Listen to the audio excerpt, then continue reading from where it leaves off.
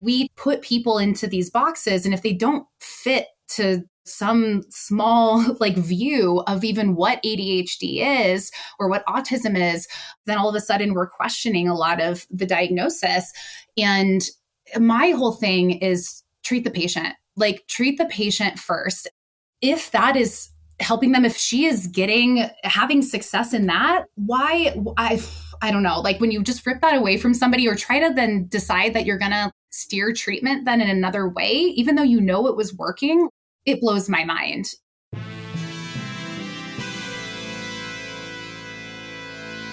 Thomas Edison, Richard Branson, John F. Kennedy, Mozart, Michael Jordan, Will Smith.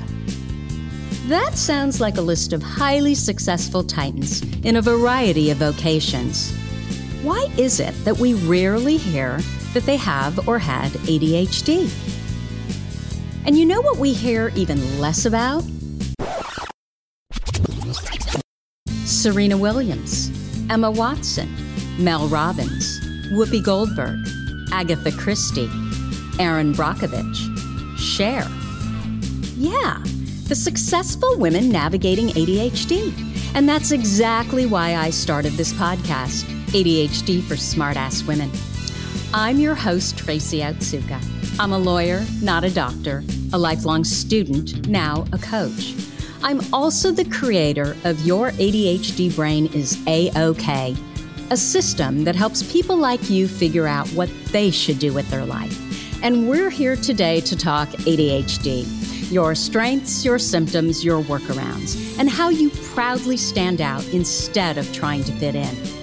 I credit my ADHD for some of my greatest gifts. And you know what? I spy a happier life for you too. So without further ado, a shiny new episode is starting now.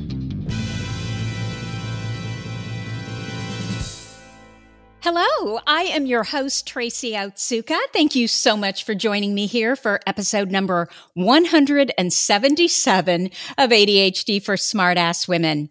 I hope you'll subscribe to this podcast and our newsletter over at tracyotsuka.com.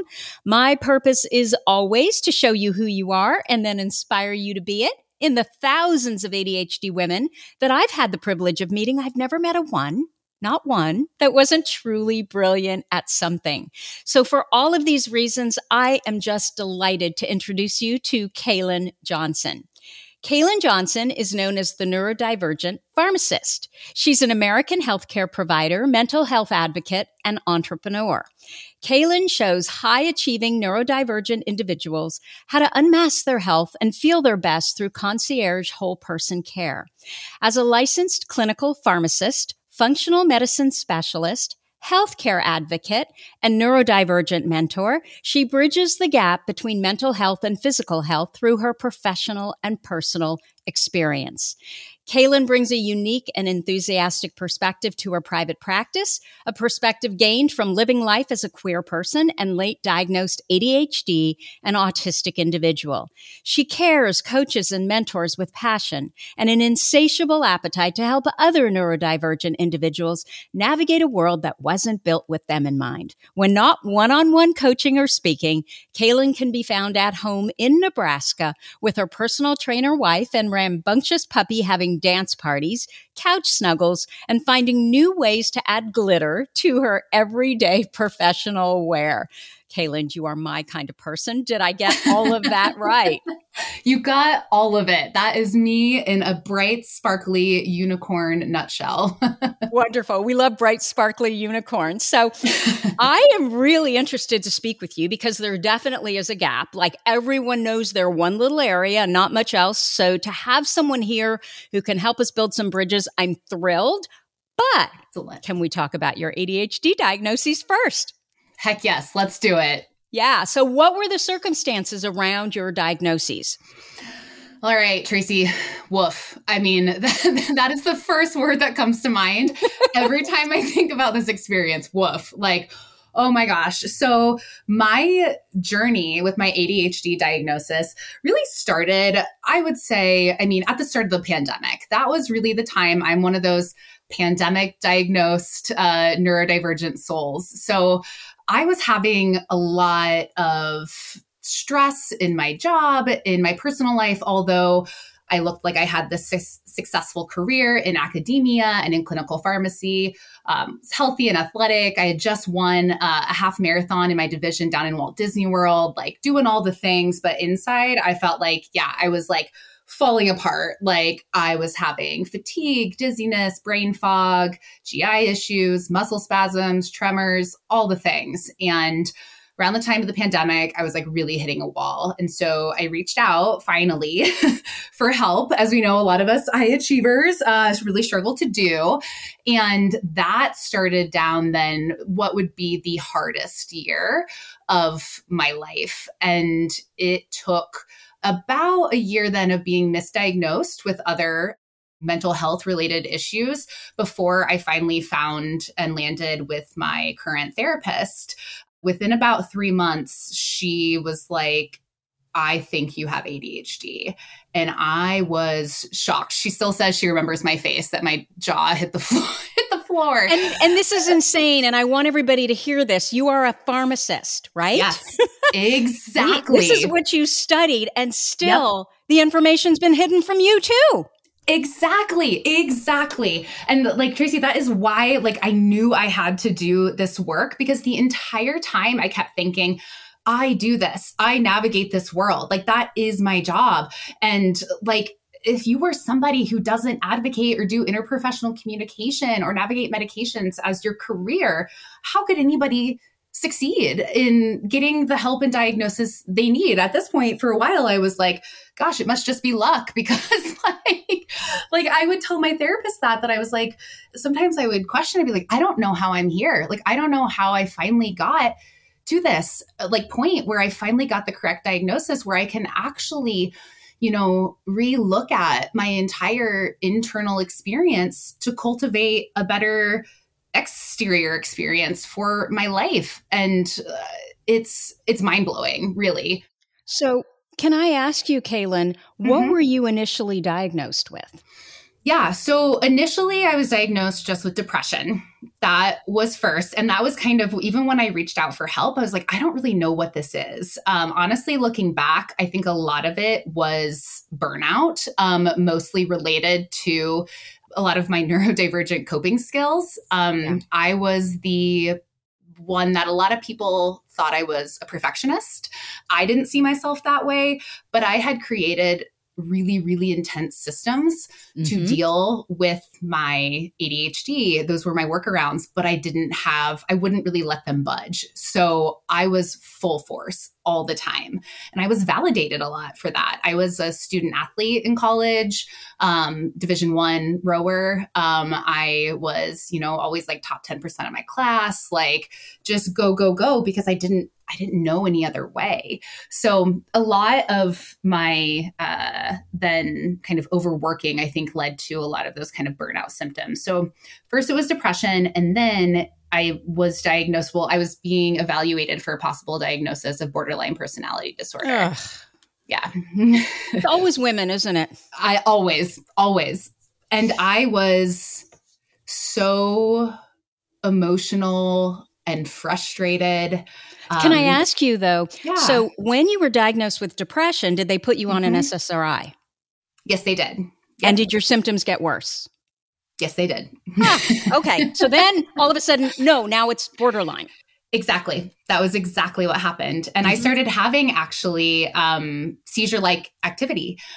So I ended up being diagnosed then with PNES, or psychological neuroleptic seizures. What is that? So that is basically a disorder where you end up having so much stress and overwhelmed. Your internal experience has been so overwhelmed that your body starts physically reacting in ways that are similar to seizure-like activity. Wow. People can lose complete feeling in like their legs, they lose the inability to walk. Then I would be woken up in the middle of the night by like my head twitching and like jerking to the side. I couldn't control function in my hands. I was having sometimes vision loss, total vision loss. Yeah, it was awful. And so when Kaylin, do you think it's the medication that was causing this? Medication you shouldn't have been on? So I do think that was contributing to it. I think that was a big part of it. And then I do think, so during that time, I was trying to get accommodations at work.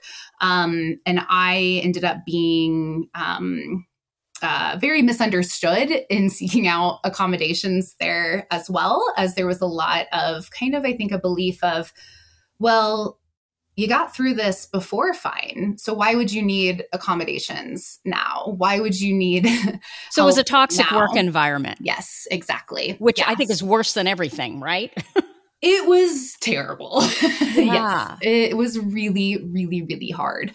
And another aspect of, again, I think where, again, so much of my focus of what I want to do and like helping people is that, you know, this touches everything. It touches your neurodivergency. Then it impacts every part of your life, not just your health, but the way that it is handled at your workplace, at your home, then impacts your health in the end too. Right.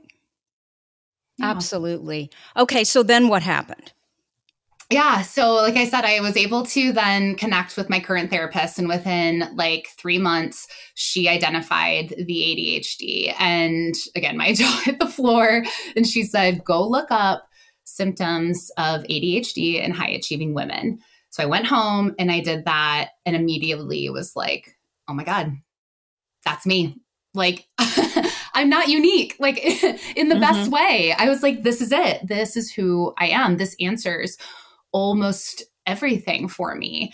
And pretty quickly then I was able to get in with a psychiatrist and be evaluated, and then started treatment. And I take Vyvanse and have been on we've kind of messed with the dose a little bit here and there, especially after I was coming off of meds, because with the BPD, I was also put on a whole lot of sedatives.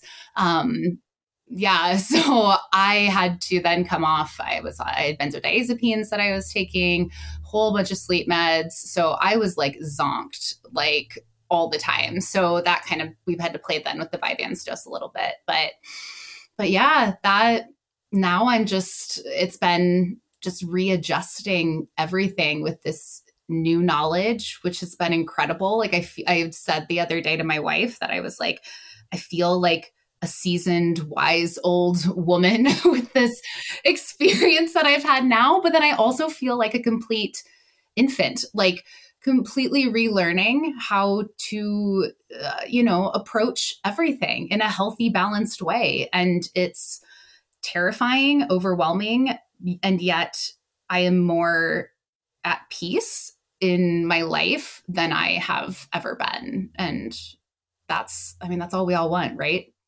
You know, it's interesting, Kaylin. I always say the best purposes give meaning to our past. And clearly, you having gone through this, as horrible as it was, you come out the other end and it's just, oh my gosh, I've got to help other people, because there's so many other women like me that are in the same situation. And I cannot even imagine. So I went hyper. They put me on Cytomel because they said, I was told I have a thyroid problem. I never had a thyroid problem. Nope. And I remember how I felt on that medication. And then shortly thereafter, I was diagnosed with ADHD, and then we tried some stimulant medications, and they made me feel similar.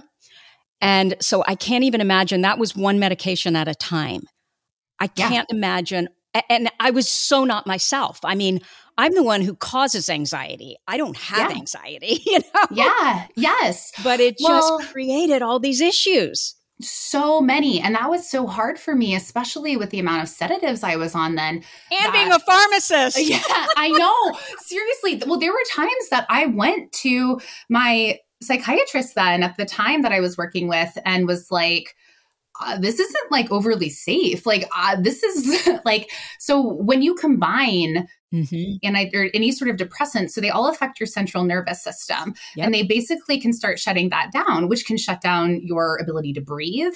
It can shut down. Like I know my wife talked about that she had fears that I wasn't going to wake up in the morning because of how many sedatives they had put me on at that point. Because I talked to her about that I was like, this is a lot. And I was so overwhelmed and I felt like everybody was kind of treating me like I didn't know myself. Like this was what was good for me.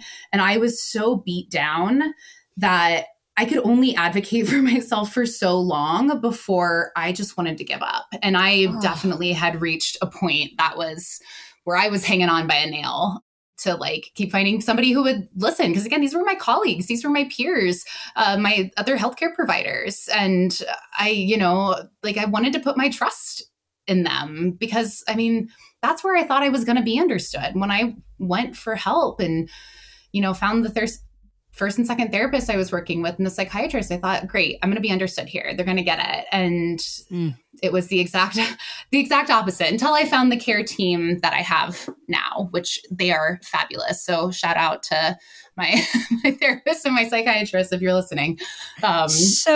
So explain something to me. So the whole goal is that what we're trying to do is calm our nervous system down. Right? Yeah. But you're saying the medications that you were put on instead literally shut your nervous system down. So it did the opposite. Is that what you're saying?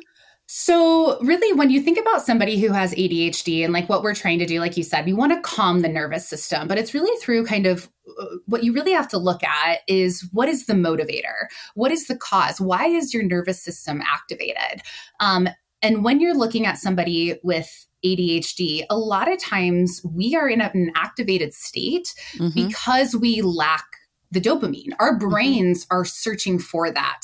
Shutting down our central nervous system to just make us sleepier, to make us to lower our heart rate, lower our blood pressure, that doesn't answer the search for dopamine for the brain. So it's still going to be activated. No. I need this. So now I'm anxious because I don't have the dopamine, but I'm falling asleep because now my heart rate's so low, my blood pressure's so low, my breathing's slowed. So now I'm just sleepy and anxious, which is not helpful. So somebody who doesn't have ADHD and they have the appropriate amount of dopamine and their receptors are working well, they then, if they're in that, kind of dysregulated state, the depressants can possibly be helpful. But for us, it's just not what we need. So are you saying then when we get anxious, what's happening is our nervous system is shutting down? So when we get anxious, the nervous system is activated. So the nervous system is going more always with us, right? Yes, exactly. Okay. We're in that heightened state, often, more so. And honestly, as a country, everybody kind of is that's a huge, especially now. Piece. Exactly. Exactly. Well, and I'm of kind of the thought where I think that a lot of our chronic diseases and a lot of our mental health issues, period, are driven by dysregulated nervous systems that we don't know how to calm our nervous systems. And when you're constantly in that state, you're going to have a really, really hard time functioning well in your life, let alone having chronic inflammation, which is basically the driver of the, so much chronic disease, autoimmune conditions. Totally. Mind, So, body. Yep, that's it. Mind, body, baby. That's right. So let's go back to your diagnoses because we've digressed just a little bit. Yeah. So once you knew it was ADHD, so you got diagnosed and you had the benefit of hindsight. What are some of the symptoms that you always wondered about, but now you're like, duh, ADHD. Oh yeah, there have been a lot of those. Oh my gosh. So I'm definitely still exploring that, especially looking back, at my childhood, teen, kind of young adult years, really trying to break that down especially because I had developed so many of those coping mechanisms really, really young. And so it was, hard for me to find that root motivator again. So I definitely me was one who had figured out that I needed to keep the momentum to get anything done. So very young, like second, third grade, I would come home from school and didn't want to talk to anybody, didn't want to do anything, didn't want to risk being distracted by anything, wouldn't even like go to the bathroom so that I could sit down and do my homework, because I knew if I didn't do it right away, it would be a huge emotional and journey to get myself to sit down and be able to do it again. So I had a lot of things like that. I was very overregulated, and it was really, really a challenge for me then to kind of break out what was ADHD and then what was me just trying to control that. So really setting really firm deadlines for myself. I would do that and wouldn't let myself break them. If you can't tell, hyperverbal. But in a good way. Yeah. I can talk about anything for forever, which was one of those things that I didn't struggle socially because of that. I could talk to anyone about anything. And that was something, again, I was really validated for, but didn't really know that was kind of an oddity, I guess. So can I ask you, it sounds like you did not struggle in school at all. In fact, you were the opposite. You were the overachiever. But did you get comments from teachers like, she chats too much? No. So again, overregulated. I got comments that, so I didn't talk. I would very rarely, or if I did, I would a lot of times say things. This is where the autism comes in too, very bluntly. So I was known as a smartass my whole life. I am definitely was a smartass woman, which I, though, being with where the autism comes into play, didn't really understand that. I was like, well, I'm just saying, what I see. I don't, that was really, really hard for me. So I was very, very quiet. Teachers loved having me because I pretty much didn't talk, wasn't a problem, did everything as I was supposed to. But I think the hardest thing where I did struggle in school was really similar into how I was, the struggles I had in reaching out for help, is that I really wasn't believed how much I was struggling. I would go to teachers I remember specifically in sixth grade, and one time my sophomore year of high school in my English class, that they didn't believe if I would come to them and say, hey, I don't really understand what I'm doing in maybe writing this paper or solving this math problem.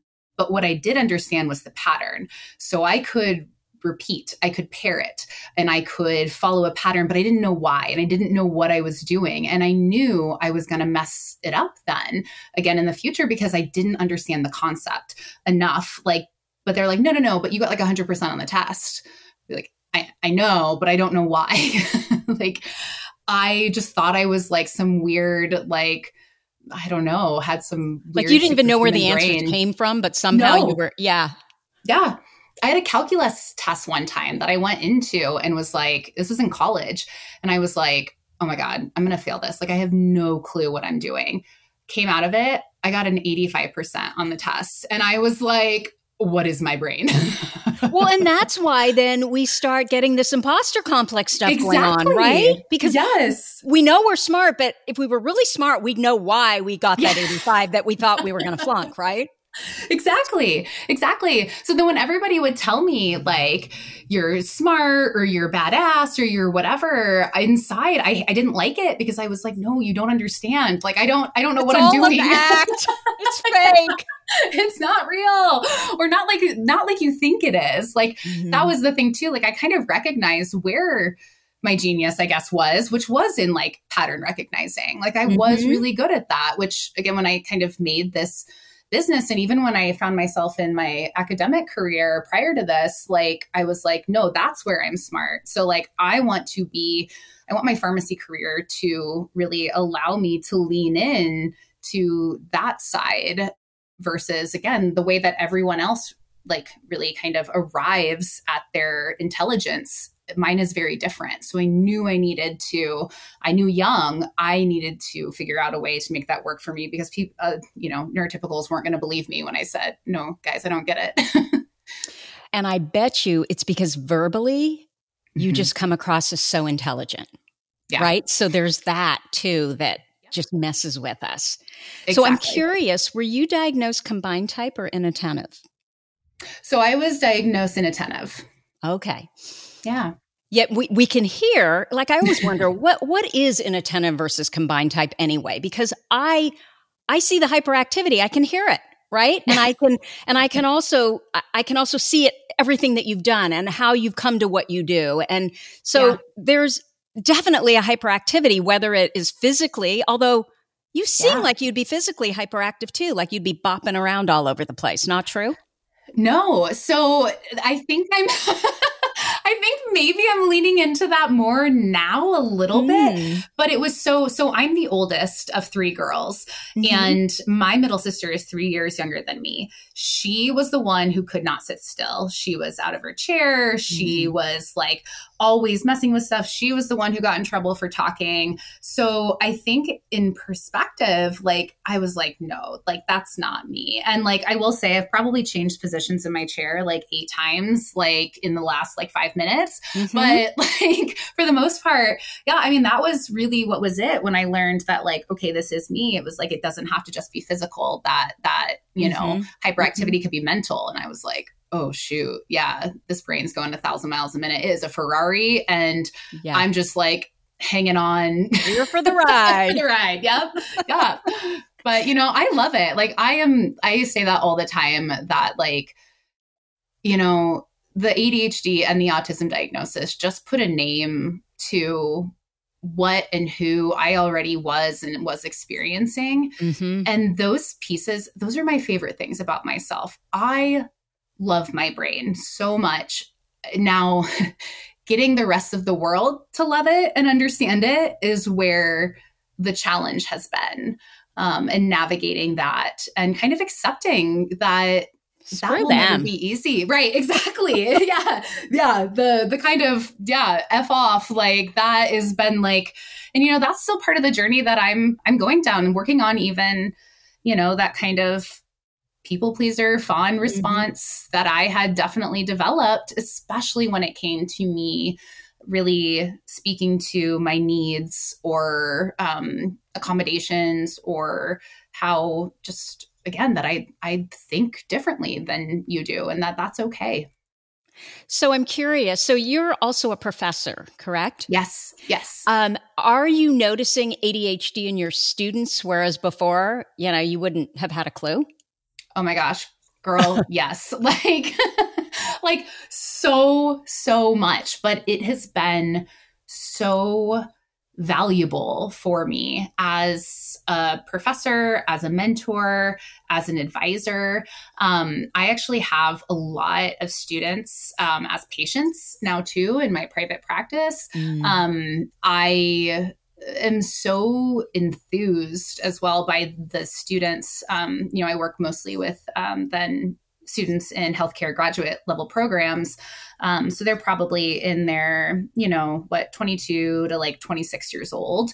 How excited they are to work with me and to start consciously creating an environment where they, quote, fit out rather than fit in. That. Yeah. Now.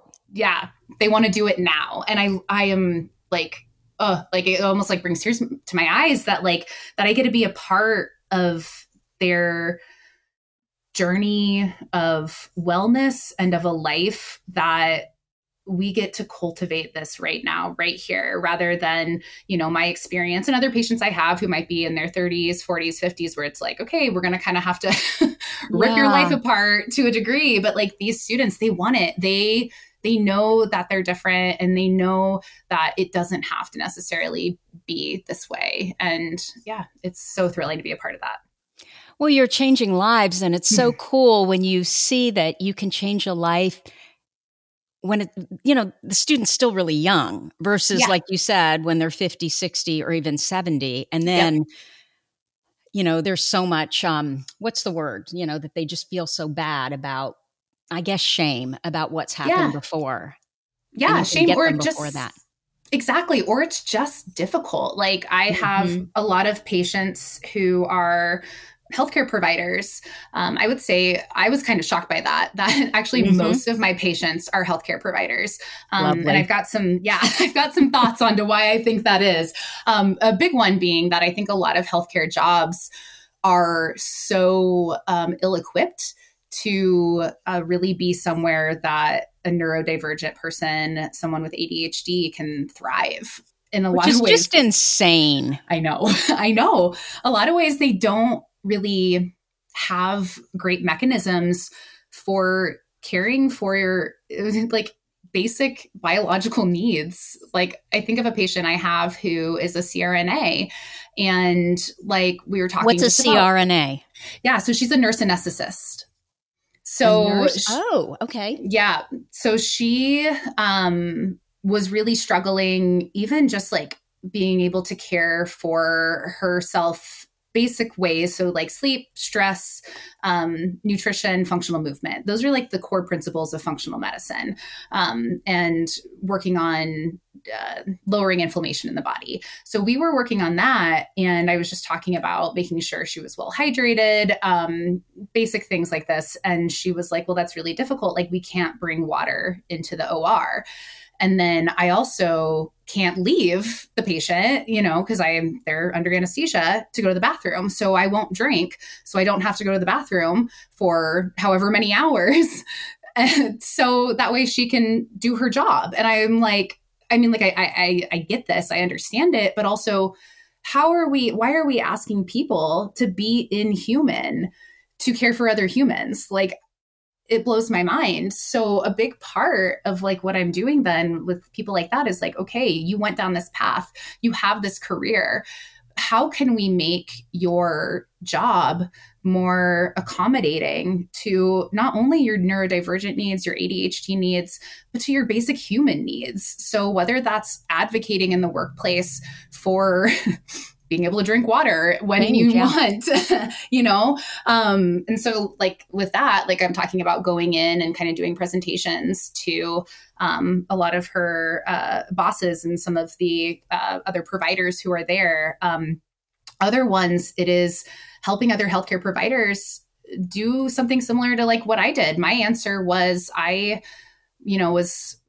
went ahead and decided to go ahead and leave my career in academia. And I had interviewed at a number of other schools. And during that process, I had asked them, can you introduce me to somebody else, maybe who is neurodivergent or somebody who is queer? And what is it like for them working at your institution? Are they supported? Are they cared for? Do they feel welcomed? And kind of what that process would look like. And most of the institutions I interviewed at did not really have good answers and couldn't really provide me that. And I was like, okay, then I'm gonna do my own thing. I'm gonna create this. So I'm working with a lot of people then now too, other pharmacists also and other healthcare providers, helping them figure out, okay, maybe how can you, find entrepreneurship in your healthcare field and career, which is hard for us. But it's definitely doable. If you've got a brain that's open to thinking a little outside the box like mine, then, we can make this work. No, environment is so important. And if you're in a toxic work environment, that right there, it's killing your health. Yeah. Oh my gosh. Like that is it to a T. And it will take everything from you. Like, honestly, it's like, it is, and clearly we are seeing that in this country right now too, with kind of the Great Resignation, that people recognize that this is not sustainable for their health, for their well-being, mental and physical health. And I'm seeing it on my side then impacting both, again, the mind-body connection. Like, it is clear that a lot of these physical ailments are originating from the stress and the mental toll that the workplace environments are taking on people. And I think that's true, especially for those of us with ADHD, because identity is so important to us. It's kind of, at the crux. Like, if we can't be who we are, it's just not, like you said, going to be sustainable long term. Exactly. And I think that was I mean, that's what I didn't realize. I had entered into that workspace, and academia, there's so many wonderful things about it. But there is a lot of, I want to say, just kind of cultural norms that you're kind of expected to abide to. Mm-hmm. And that was hard for me. I mean, you can't see me right now, but like I have my septum pierced. I wear a lot of glittery makeup. I like bright colors. I have a lot of sensory issues with clothing for sure. I used to have like legit like panic attacks prior to going into the clinic because we had such strict rules about clothing and having to cover our body because there would be possible body fluids around. So we had to have skin covered, and then having to put my hot, long white coat on top of it. Oh my God, I would just panic. And I was like, I can't do this. Like, so even at the most basic level of being who I was, like just being able to wear what I want to wear, like how much that affects my mental health on the daily is huge, absolutely massive, cannot be, ignored. Yeah. Well, that internal rudder, That's right. our body and emotion, that's telling you what you need to do and what you don't need to do. So the question that I think I get asked the most is, how do I put together a team of medical and mental health professionals that actually understands ADHD? Like, where and how do I go about finding these kinds of people? Yes. And I know that's what you do, right? You work with do you call them patients or clients? So I kind of go back and forth. I use both terms depending on what each one of them kind of wants. And it honestly kind of depends on what they're, when I'm working with somebody more in this healthcare kind of focus, I tend to think of them more as my patients. And when we're working on more of kind of some of that life focus, I think of them as clients. So they're both in my mind. And that's kind of where, again, like where I feel like my kind of niche is I'm like this, I think of myself as this filler gap, like we can't really silo your healthcare from your life. So I will take then, okay, we've got all the kind of treatment plans from your primary care provider, from your therapist, from your psychiatrist. Maybe you have a physical therapist because maybe you've got some hypermobility issues. So maybe you've got, the ortho, and then we've got maybe a life coach or an ADHD coach. But then like, how do we actually like put all of this together into one healthy person? And like, that's kind of what I feel like I can do. Like I can understand all of these puzzle pieces and plug them in. So they're my patients and they're my clients and they're my little baby neurodivergent, neurospicy chicken nuggets. So that's what I always call them. I don't know why.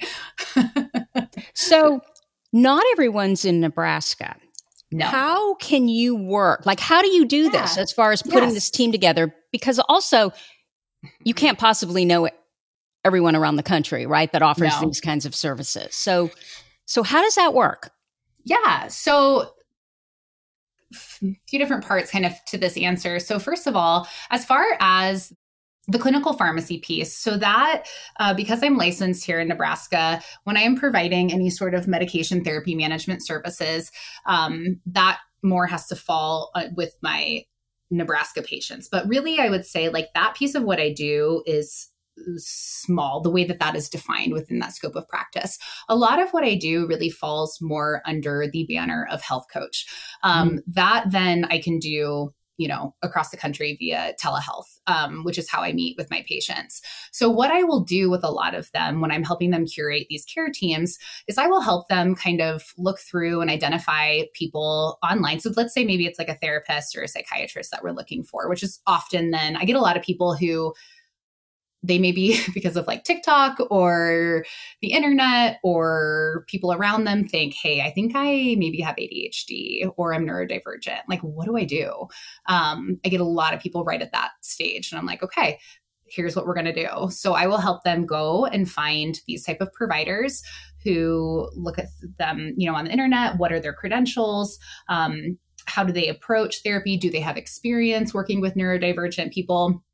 And kind of really help them, start that process. The other thing I do then is help them kind of come up with questions then to ask of these providers to know that if they really have, neurodivergent supportive care, if they have a provider who is going to be willing, who either already understands their brains because maybe they're neurodivergent themselves, or somebody who is open to really listening and adjusting based off of, their unique needs. And that we can at least find more often than maybe people who really have a lot of experience purely with ADHD, especially in women. So I would think too, having someone like you on their team is especially helpful when you have to actually go in and train these professionals because they don't even know what ADHD looks like. Exactly. And that was shocking to me too, that like with my diagnosis, I have had providers then say to me, physicians say, oh, I wouldn't have guessed that. Or you don't look like you would have ADHD or autism. Or I had a healthcare provider when I was at the eye doctor say, oh, ADHD and autism, and you got through pharmacy school. I was like, it was deer in the headlights. I didn't even know what to say. I was like, yep, I did. I definitely did. So yeah, there's a lot of self-advocacy that has to be done. And really, again, with me being on that team, my hope is to help take some of that weight off, or at least even just be there to validate that like it is worth taking the time to find providers who you feel comfortable with, who understand you, where like, you don't have to spend all of your time, energy, and money just translating your soul or your internal experience. Like that is so frustrating to like come out of an appointment and to feel like I just spent my whole time trying to convince this physician that what I was experiencing was what I was experiencing. And it shouldn't be that way. So will you actually talk to physicians on their behalf and like send them, studies? Yes, I will go and talk to the physician so I can get the patients to go ahead and sign off and to give me the okay to communicate with them. So just some examples. I'm working with the patients right now, working with their therapist, psychiatrist, their cardiologist, and their electrophysiologist. Because interesting case with that one, they have Ehlers-Danlos. So hypermobility disorders and Ehlers-Danlos are closely connected with neurodivergency. So, and they just got diagnosed with ADHD. So now we've got concerns of putting them on a stimulant because it's going to increase their heart rate, increase their blood pressure. So I'm working closely to kind of be that, I always kind of, the way I imagine it in my head, like ringleader. I'm like the ringleader of the healthcare circus. So like I got my whip and I'm like, okay, here's what, covered here's in what we glitter. need to know. Got it. Yep, exactly. So I will communicate with all of them, make sure we're actually all on the same page, make sure we understand like what the patient wants, what their values are, and that we really understand how the neurodivergency affects not only their physical health, but the mental, and how we should actually approach, kind of how to work all of this into their daily life and their care. So, that's my favorite part is to, and in that process, I'm getting to educate those providers to hopefully then have a little more of that awareness the next time they are going to interact or come into contact with, ADHD patient. You're basically educating them. How do they respond? Most of the time, honestly, with this, I've been kind of shocked really, really well. I think that they truly do want to know how to help patients and people better. And there's just such a lack of understanding of what that means for somebody with ADHD. And I think when they respond poorly a lot of times before, it's that shame response. It is that response of like, I'm supposed to know how to help you and how to help you reach these goals and outcomes. And I don't. and I'm failing and I don't know why. So I'm just going to be like, oh, it's probably on you. It's probably a you problem. Instead of, looking back at like, hey, maybe I should take time to kind of learn more about this patient, to research more about this, and to believe them, to believe their, internal experience. Like I know, Brené Brown talks about that there's really two pieces to true empathy, and that's listening. And the second half is believing that somebody can have a different internal experience than you. And that's such a huge part of healthcare, especially when it comes to mental health and when it comes to things like pain also, and symptoms. Like you have to be open to believing a patient's internal experience. I was just going to say something and then it just totally went away. I would think, but I just came back. I would think that this is a win-win either way, because if you're dealing with a professional, healthcare professional who is, one of those, oh, there's no such thing as ADHD, or this is not ADHD, well, then your client patient understands or sees this is not the person for me. And I'm hopeful that that person in their little shame spiral, once you leave, is going to go back and do more research on their own. Exactly. Yeah. That's my hope too. Or so a big part of actually what I'm doing as well is I started to put together basically a list of neurodivergent affirming providers. Like I want to create basically this master list. I have one that I use for my patients, but my goal eventually is to be able to make that a part of my website where providers can basically go to sign up and be like, hey, I know how to care for you and your neurodivergency, as well as being maybe your PT or your occupational therapist or whatever. It doesn't even have to be let's say therapy or psychiatry, or it could be primary care providers. I have a wonderful primary care provider who was she was the anchor throughout that entire experience for me. Yeah. If I didn't have her, I would have been so just lost. And that's, what I try to be for my patients. But I think that, that is my hope in the future, is to have kind of this master list then where patients can go and be like, okay, I'm in this state. What are the different providers who are have neurodivergent affirming care, and how can I, find them? That's the goal. So we have a wonderful, she's actually one of our AOK students, and she's a wonderful member in our Facebook group. Her name is, I hope I'm not massacring her name, Rachel Germeroth. I think she's an ADHD coach now too.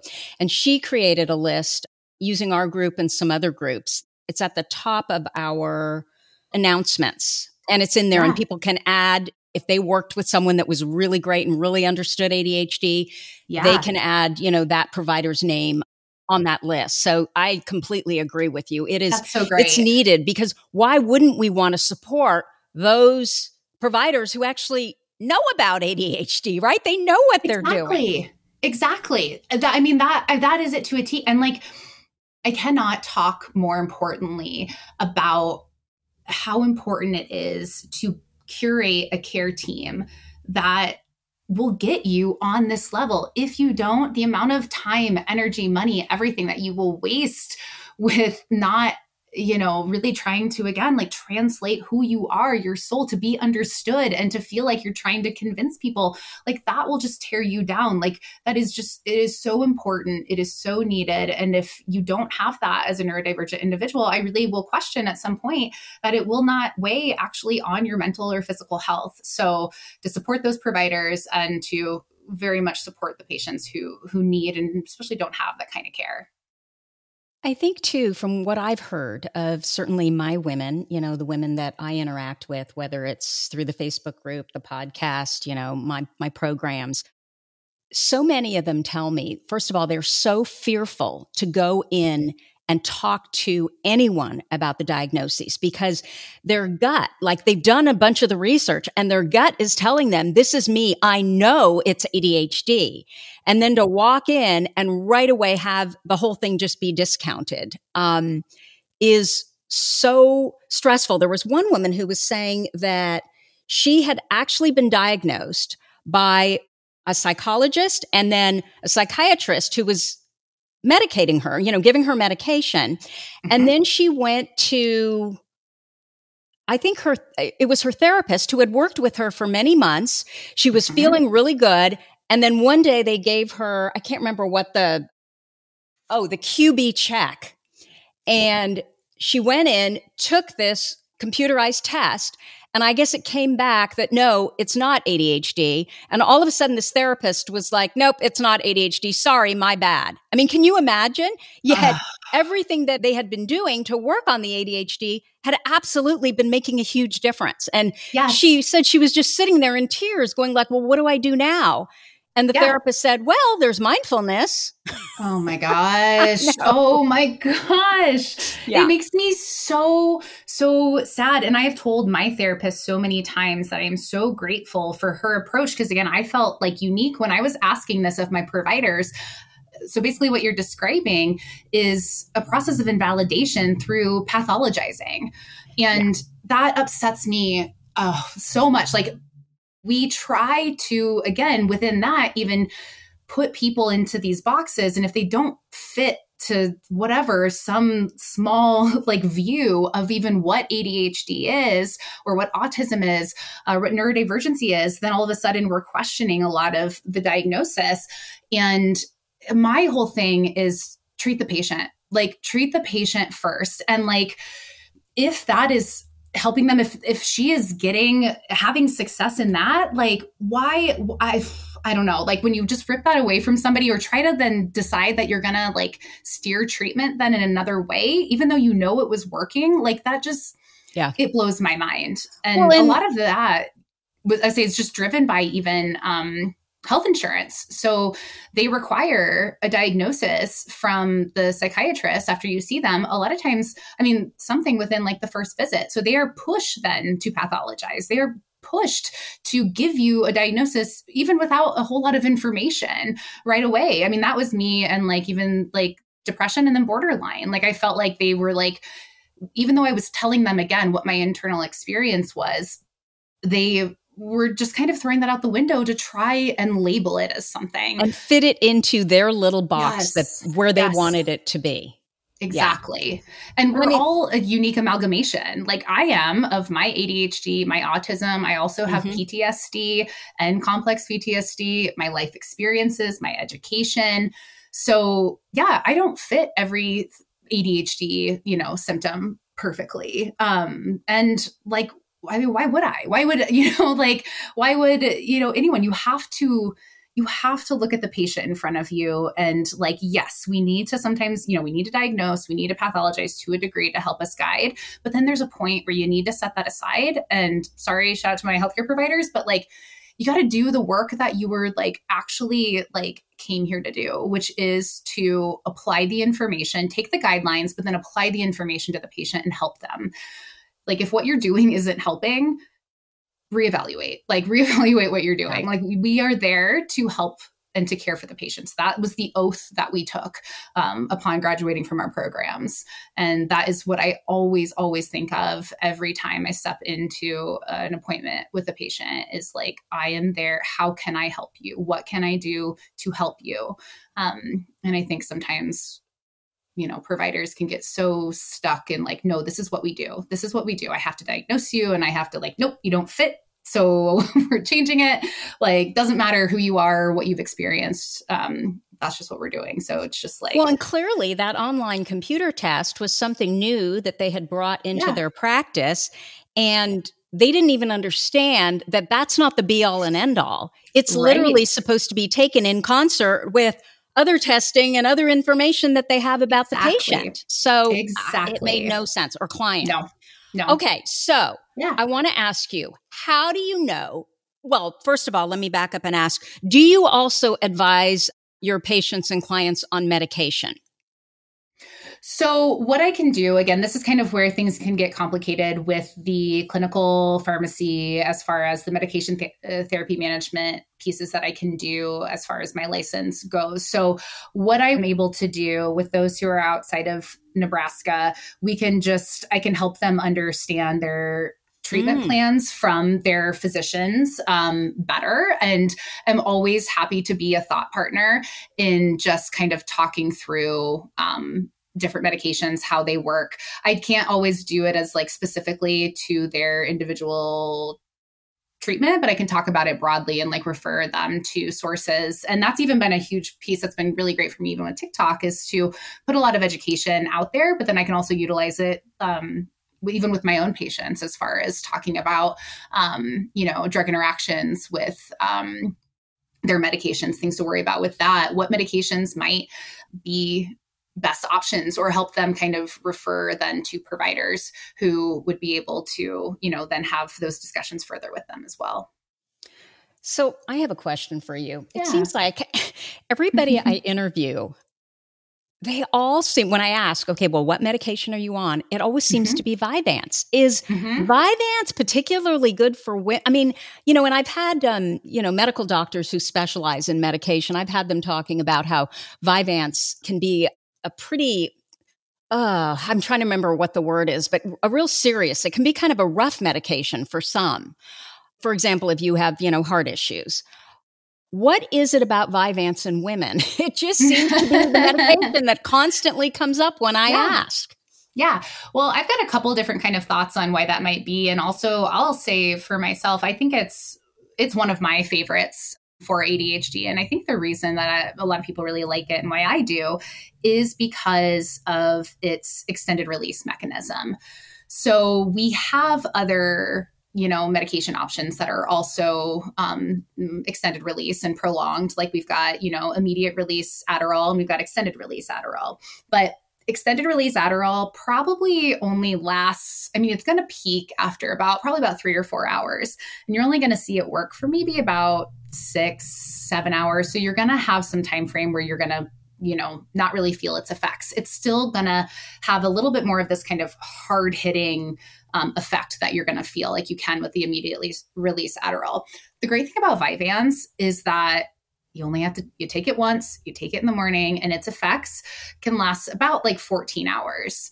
It's going to peak probably around like 6, 7, maybe 8 hours, but you're going to have less of a peak.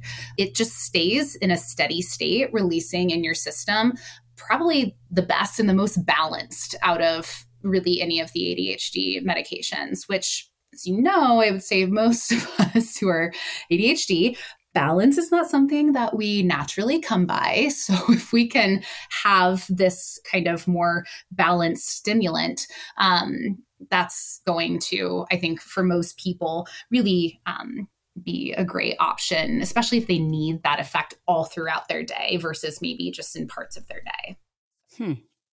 Yeah. Well, that's a good answer because now I understand. Yeah. So I feel like, the state of ADHD and care today is if you even find a medical or mental health professional who understands ADHD in women, you've won the lottery. But the thing is, there's so much more to know. And I know me personally, I have never had a medical professional or mental health professional mention how important exercise, sleep, nutrition, mindfulness, thought work, tapping, whatever you choose to do to calm your nervous system, how much that really works. And I know they're out there because we talk to them, but none of these things have ever, as I said, been mentioned to me. And the thing is, if you're among the lucky where meds dramatically improve your symptoms, great. But you can even optimize your health and well-being further by adopting some of these other strategies in addition to your medication. And I know this is something you do. So could you speak to that?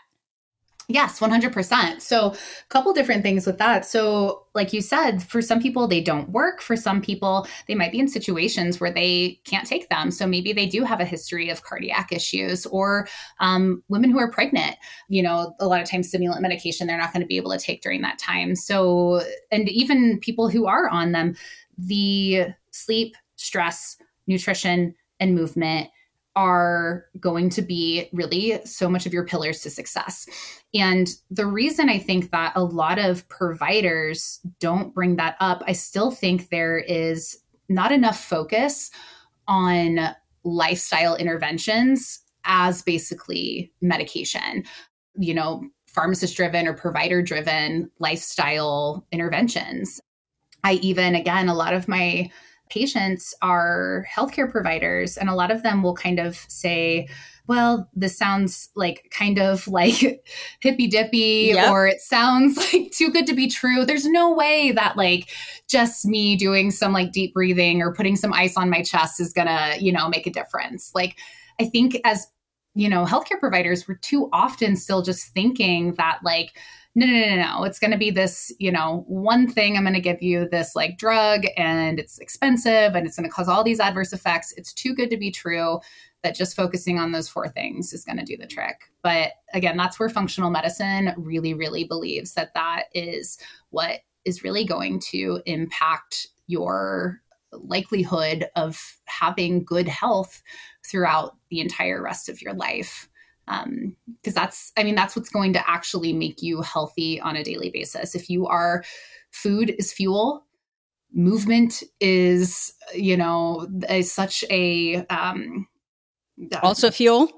Yeah, exactly. And just like, coping mechanism. And like, I will say like literally right before we got on to do this today, like I could tell like, yeah, I had all that like energy build up. I'd taken my Vyvanse like not so long before. I was feeling it. I'd had a coffee, and I just like was jumping up and down, dancing, like whatever, like getting all that out. Like it is literally the way that I always think about it. So when you are feeling like your nervous system is in an activated state, you think about maybe like your dog, when it gets stressed out, maybe it's barking or sees somebody on its sidewalk that's like, no, you don't belong there. That's my sidewalk.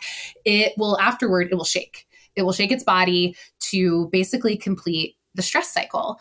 And like as humans, we a lot of times don't do that, but we literally need to complete the stress cycle for our nervous systems to reset. So that's like what we are doing when we move our bodies, when we are, giving it the energy that it needs. And that's why I'm a huge proponent for, a dance a day, I guess, keeps the doctor away. Yeah. One solo dance. Dr. John Ratey, who's one of the co-authors of Driven to Distraction and ADHD 2.0, I consider them the Bibles of ADHD. And he talks about how 20 minutes of exercise at 70% of your high heart rate is equivalent to a course of stimulant medication. Oh, yeah. And, because stimulant medications unfortunately don't work for me. Okay, that's going to lead into my next question. So, yeah. I've tried so many medications: Adderall, Ritalin, Vyvanse, Focalin, Concerta, Strattera, Wellbutrin. Those are the ones that I can just kind of remember. And I'm a slow metabolizer. All these medications create more anxiety. And I can't seem to get the medication high enough to make a difference to my symptoms because they blow up my anxiety first.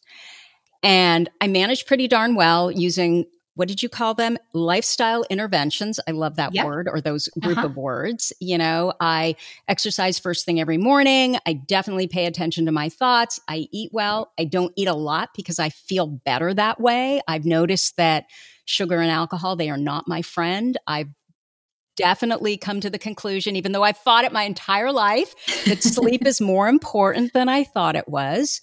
I do work that I love, which, for our ADHD brains is so important because we need to be living a life of meaning. We need to live to our potential. But in the back of my mind, I'm always thinking that, what if there's a medication out there that could help me get through the things I really struggle with, like long form writing? And so I'm always wondering, is there anything left for me to try or do in the realm of medication? Okay, so I've got a couple of thoughts here when you say this. So one, I feel like also so ADHD or neurodivergent, like even thought of that, like we're always also like trying to perfect ourselves. Like we're always trying to say like, if I just do this thing, or if I just figure this out, this will kind of make things easier. And I think a huge part of actually even like the work I do, and I'm sure even like a lot of the work you do, is kind of accepting our brains for where they're at. And that, there are always going to be things that are hard for us. Like even with me on Vyvanse, so same, like the dose, I take 40 milligrams of Vyvanse, and I had tried, we were up, gosh, I was up to was it like 60 or 70, which is quite high. And same that like I was having a lot of adverse effects, but I was still struggling a lot with task initiation and transitions. And I've just kind of now had to, like, I'm at a dose where it can kind of give me just a little bit of that, like, go to get that started. But like, it is still hard. It is always hard. So I think there's kind of one thing there that we're always just trying to self-perfect. And then I'm going to validate the heck out of the lifestyle interventions that you are doing, because girl, you have got that down. Like you said, like sleep, nutrition, movement, not doing the sugar and alcohol. I know I was the same way. Like my wife and I just recently went to sober living then, just because that, just. Well, I didn't say that. True. Not, yeah. But yeah, maybe like one drink a week, 2 drinks. Yeah. Right. Yes. Well, I mean, here's like, it was just for, us, it was just like, it was just another factor, just another thing that like, I think we felt like we had to like, so she has ADHD also. So she was diagnosed after me because as my psychiatrist said, she was like, I always think we should offer like a buy one, get one once we diagnose somebody with ADHD. Totally, because like attracts like. Yes, exactly. So yeah, so then she did after me. But like, so we kind of took out some of those things that we just struggled to control ourselves around because our brains were just like rolling for that dopamine all the time. And so we had a lot of anxiety around that. But as far as medications for you, I mean, it sounds like you've really tried most of them. Not much else that I could think of that I would necessarily try you on. And honestly, even if there were a couple other things that maybe we could, being that you had, didn't find success with the others, I think it would be really unlikely that you would with these other options. And then also that it would really end up affecting the exact, thing that still gives you struggles.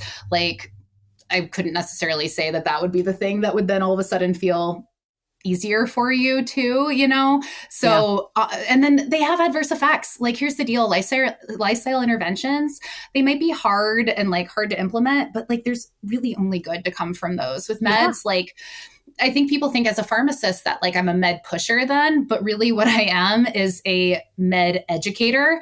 And really what I want for my patients is, if it's going to help, okay. But like, I don't necessarily want them on things for forever if they don't need to be. And if you're having, success with those things and we don't have to worry about all these stimulant adverse effects, then let's not, like that's totally great too. Well, I like your answer. Good. So, Kaylin, what are the ADHD traits that you feel are responsible for your success? Oh, heck yeah. So I can tell you for sure, they are that hyper focus and my passion. I am an extremely passionate person for things that I am interested in, driven to do. I mean, that is what like I ended up creating this, business. It had been in my mind for a long time, but in 3 months. And when I want to do something, I'm going to do it. Like literally nothing can stop me. That and along with my problem solving skills, I think that, being ADHD and from a young age, I very rarely had help figuring out how to manage these things. So I got very creative in knowing how to overcome a lot of those problems. And because of that, or those struggles, it really honed my problem solving skills. And again, that's what I'm taking kind of advantage of now. And I always feel confident in doing. So I'm so thankful to those two things. Yeah, because what you're doing requires so much ability at solving problems. Exactly. Because you're looking at, okay, what's the big picture? You're zooming, blah, blah, blah. You're zooming out, which I think doesn't happen when it comes to our medical care. Everybody's looking at their one little area. Yes, they are siloing it. And I am of the opinion that healthcare period really should not be siloed, but neurodivergent care, ADHD care 100%. Like siloing it is not doing right by your patient. You need to be looking at the full picture. You have to, it affects every aspect of our lives. Mm-hmm. Our health issues and our wellness don't end up stemming from one thing. It's a whole bunch of pieces all affected by the neurodivergence in some way. And that's, to me, that is what unmasking your health is.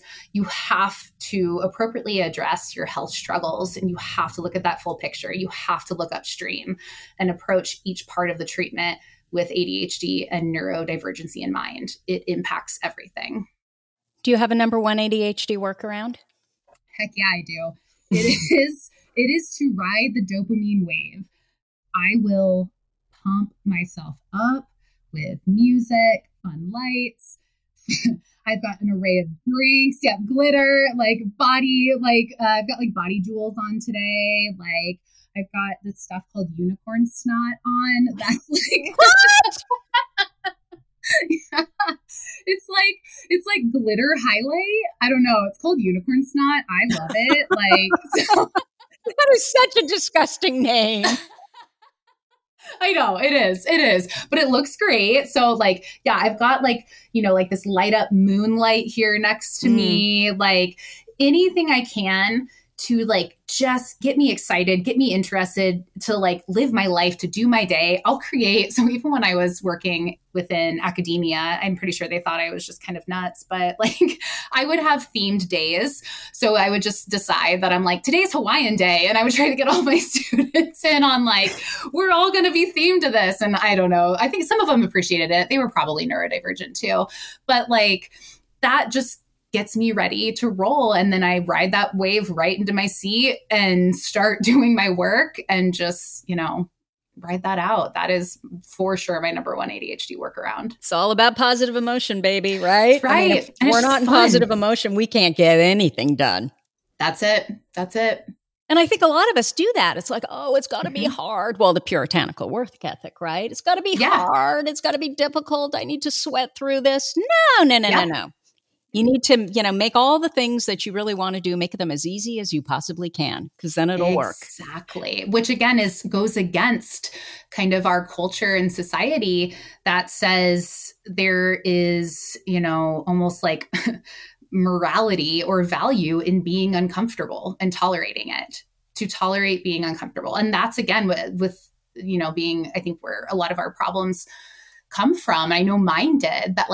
I thought that was normal. I thought that that's what I was just supposed to do. And if I was uncomfortable, that didn't mean anything. That just was, something I had to suck up and deal with. And that has been a huge piece of my healing.